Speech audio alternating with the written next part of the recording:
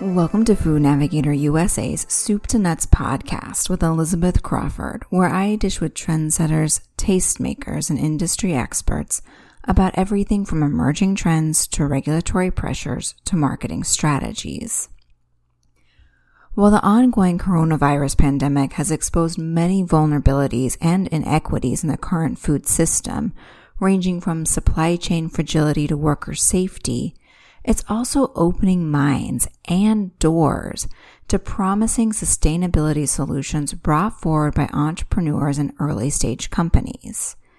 In recent years, new ideas about regenerative farming, upcycling ingredients to reduce waste, sustainable packaging alternatives, and even new material solutions have begun to gain traction.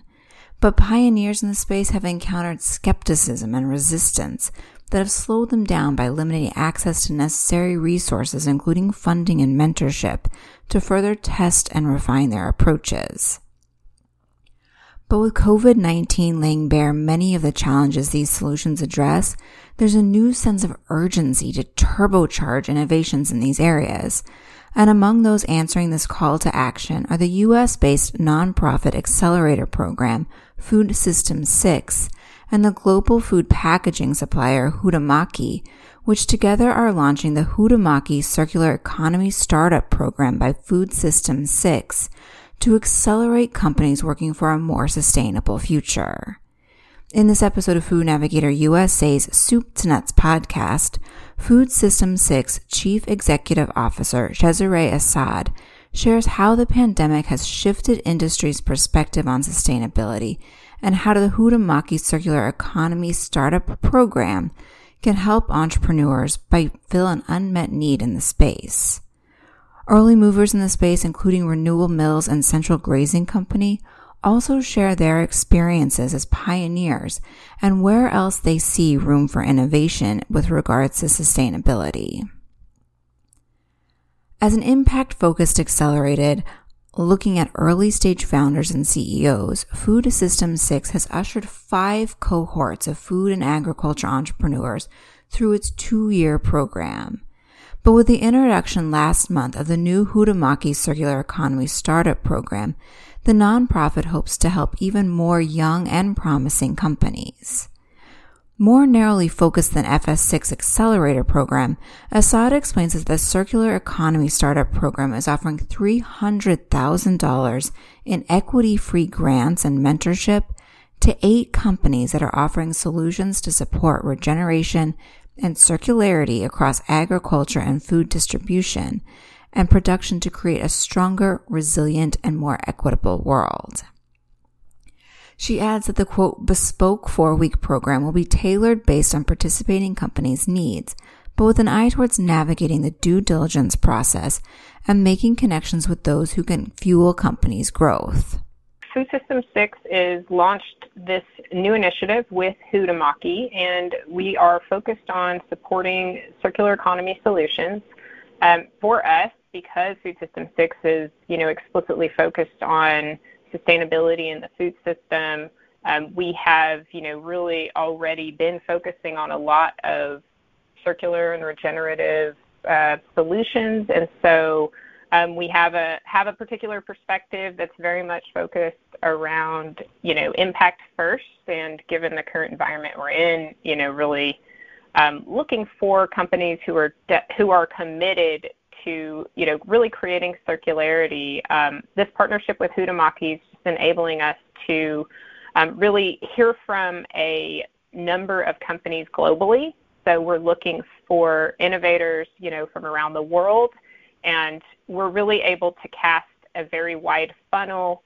That's one of our main and primary focuses as a systems thinking organization. And so we're able to kind of get creative, think about circularity in the context of the current environment that we're in, as well as think about it in the context of this really incredible sponsorship we have with Huhtamaki, in that, FS6 is able to create this vessel of long-term support, and ultimately the goal of this program, is to identify companies that are great fit for receiving the kinds of, relationship and network support we offer, And then, we can build a long-term support with them, and we have different kinds of partners at the table who will be able to help us with that support, Huhtamaki being a primary one. And so we're going to select, up to 8 companies, and really the goal of this is to quickly resource them.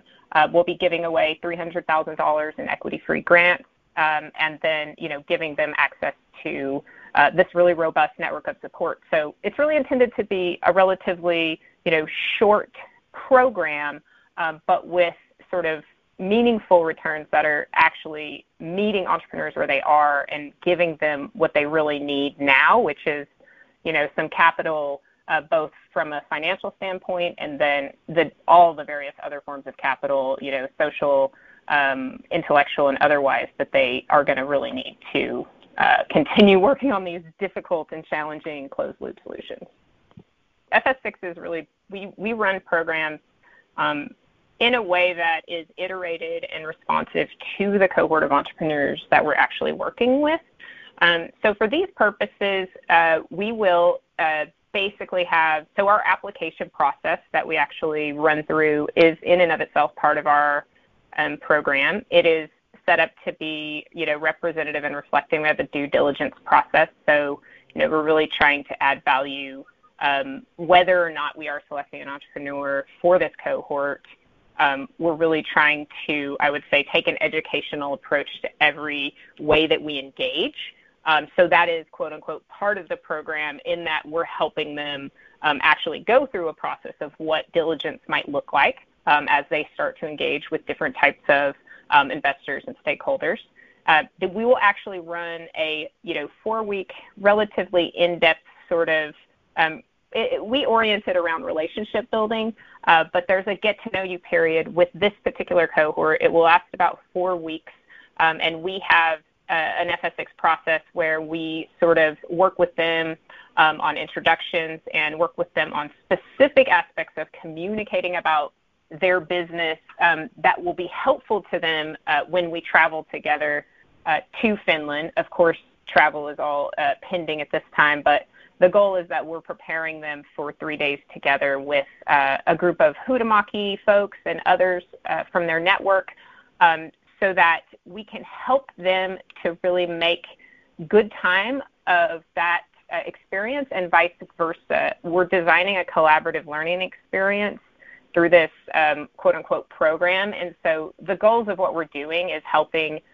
everyone to be able to really leverage the time to get the most learning that's relevant to their specific individual needs.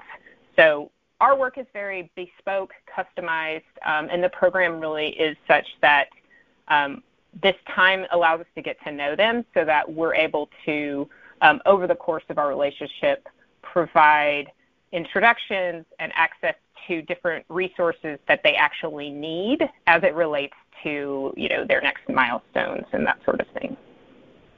Even though Food System 6 has already ushered through its accelerator program 5 cohorts of companies focused on improving sustainability in the food system, Assad said the pandemic underscored the need for a new program that could help more early-stage companies bring to market novel solutions more quickly. COVID has really just taken the veneer off of, what has been a system, speaking about the food system that's, largely been built to, it has been industrialized to the degree that it works really well at extracting yield.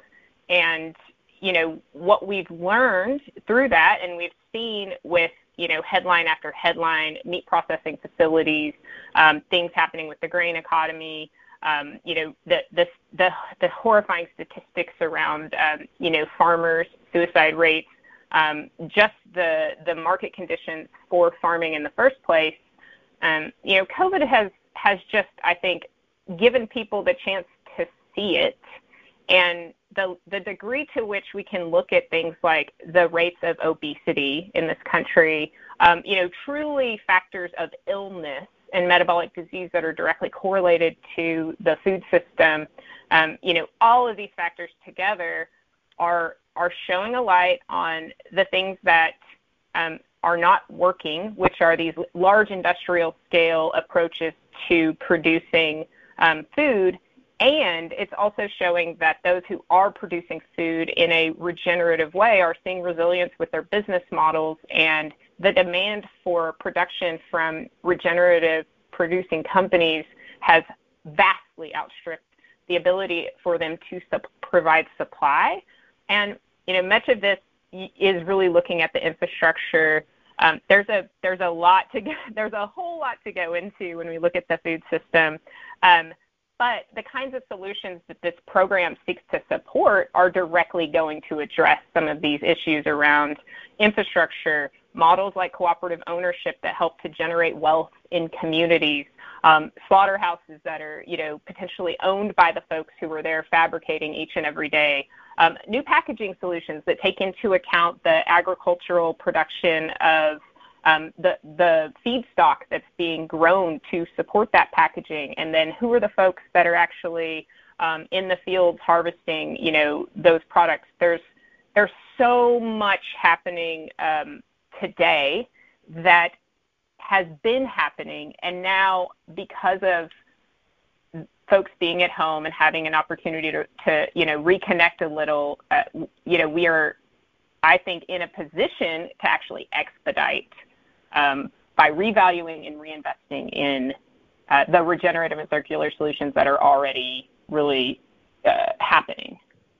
How animals are raised, slaughtered, and processed is one of the major weaknesses in the food system exposed by the coronavirus, and where alternative approaches already are being explored by innovative entrepreneurs, including the Central Grazing Company, which is part of FS6's current cohort. When Jacqueline Smith co-founded Central Grazing Company in Kansas in 2015, it was with an eye towards raising sheep responsibly and in a way that not only supported her family, but also her community and the planet. Being in the Midwest, I was able to kind of see firsthand how the industrial food system has changed our communities. Wasn't that long ago that rural communities were really vibrant and farmers grew very diverse fields. And as soon as they started moving into monoculture crops, we saw kind of the breakdown of the local or regional food system. And where we used to be able to grow everything in our backyard, we started to ship everything in from other countries, from other states and other countries. And the small towns that once thrived became kind of ghost towns.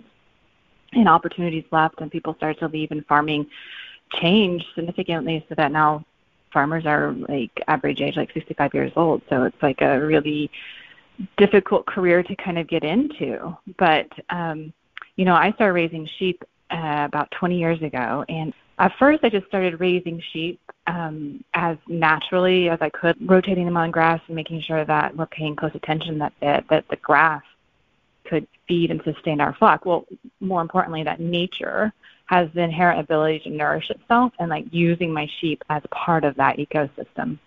And when you have a whole ecosystem that's working together, everything is protected and taken care of.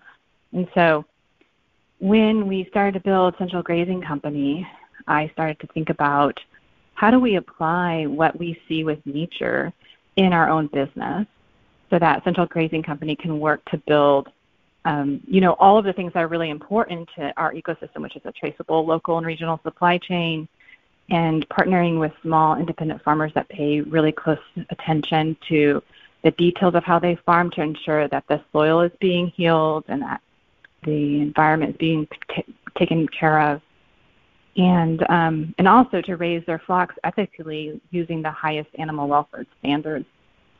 When we started to apply those kind of missions to the way that we viewed our businesses, we kind of could see how each part of that in a larger system takes care of itself. And so if everything is balanced in that system. She explains that the pandemic has both tested and tempered her belief that to strengthen the U.S. food system, farmers, ranchers, and food manufacturers need to work together to create a more diversified regional approach that supports players up and down the supply chain, as well as the communities in which they live and operate.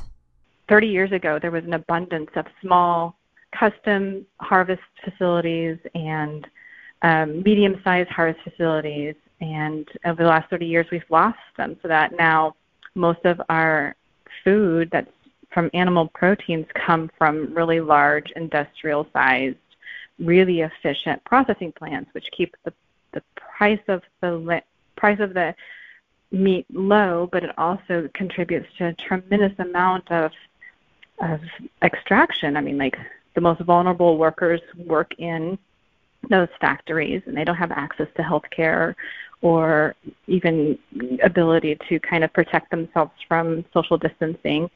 And the way that animals are raised definitely does not take into consideration like the entire natural ecosystem.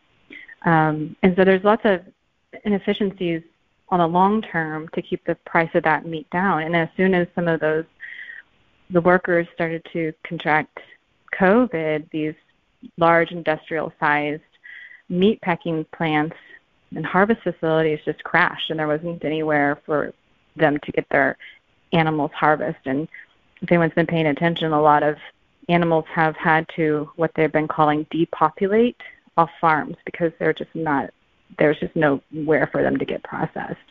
And that has trickled down all the way to the medium-sized and small custom facilities, state and USDA inspected harvest facilities across the nation. So at this point, it's really incredibly difficult for anybody to be able to find harvest schedules at these harvest facilities. They're booked all the way into like next year.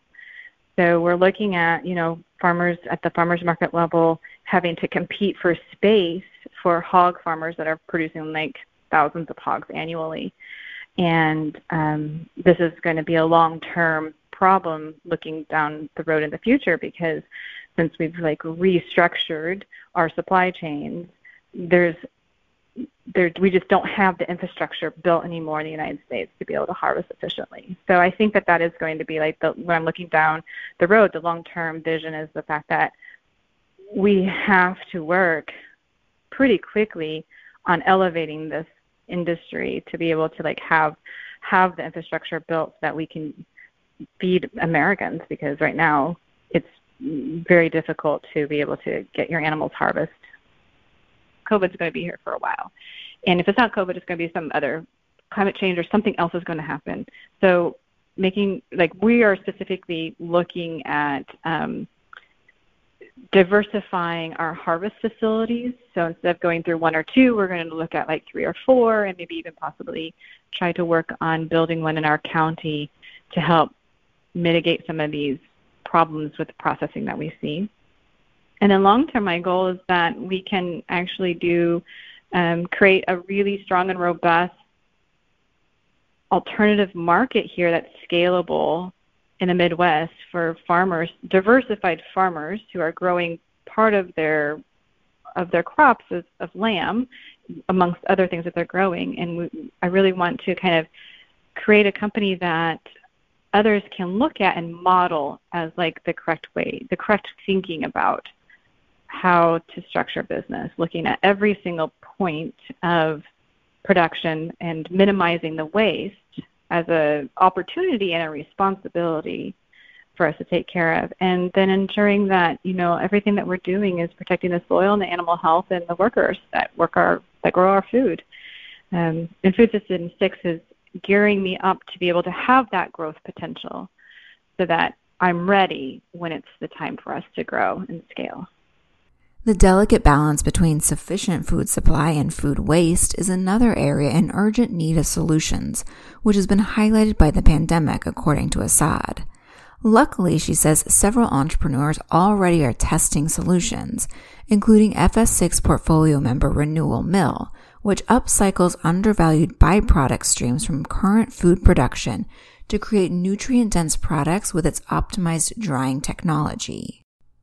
Renewal Mill CEO and co-founder Claire Schlemmy explains that the idea of upcycling isn't new, and in fact it was on the rise before coronavirus broke out in the U.S. But she said the difficulty that consumers and manufacturers had with securing ingredients and products they wanted during the pandemic has helped highlight the need for and benefits of upcycling.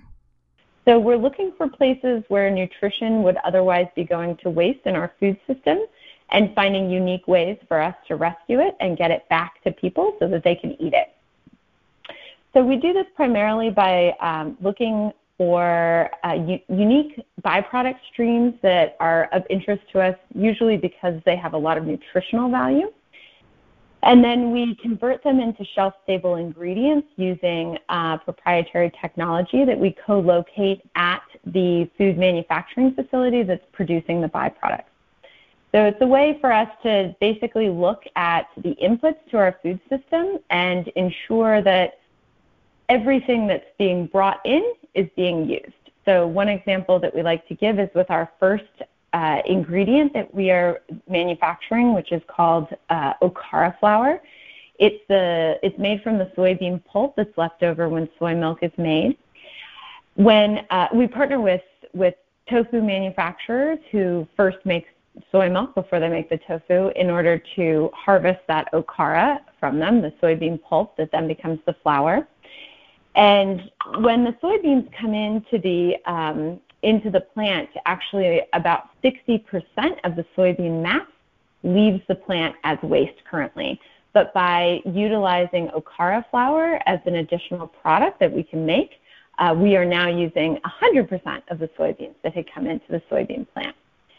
While the pandemic has elevated the importance of not wasting food, Renewal Mills Chief Operating Officer Carolyn Cotto added general awareness of the terms and benefits of, quote, upcycling or, quote, circular economy are still low, which is why Renewal Mills last October helped form the Upcycle Food Association. There is growing consumer awareness of the actual term circular economy, but what there is widespread awareness of is food waste as an issue. And so I think people are generally pretty familiar with the statistics that in the U.S. about 40% of food is wasted, and globally about 30% of food that we produce is never eaten. But now they kind of want to know what they can do to help. So we helped form the Upcycled Food Association last October, and I'm currently serving as the inaugural board president of that organization, which is really working towards growing the upcycled food economy and in part the circular economy, and then also really trying to help drive that consumer awareness through a product certification program. So we're really trying to help make upcycled as recognized as something like organic or non-GMO, and we've seen that a way to do that would be with a trusted third-party verification. So the first step in building that verification was to create a formal definition of upcycled food, and that just came out in April with the backing of a bunch of big research funds and Drexel and Harvard University that formally defined what upcycled food means as part of the larger circular economy. Shlemi added that manufacturers can also help expand awareness, creation, and use of upcycled ingredients by looking at their own production processes to identify where there's potential to turn a byproduct into a useful ingredient. Simultaneously, she encourages manufacturers and brands to choose upcycled ingredients to not only drive awareness and improve their sustainability, but also to offer nutrient-dense, unique products that consumers want. While companies like Renewal Mills and Central Grazing Company and many others are already making strides in improving sustainability, Assad said there's still more work to be done and plenty of white space for innovation, which is why she's eager to welcome the inaugural class of the Huhtamaki Circular Economy Startup Program and encourages those who are interested to learn more about the program online at www.foodsystems6.org/circular_economy.html and apply by August 15th. With that, we've reached the end of another episode of Food Navigator USA's Soup to Nuts podcast. I hope you'll join me again next week for another installment. And to ensure that you remember, I encourage you to subscribe to us on iTunes. Until next time, this is Elizabeth Crawford wishing you a productive, profitable, and safe week.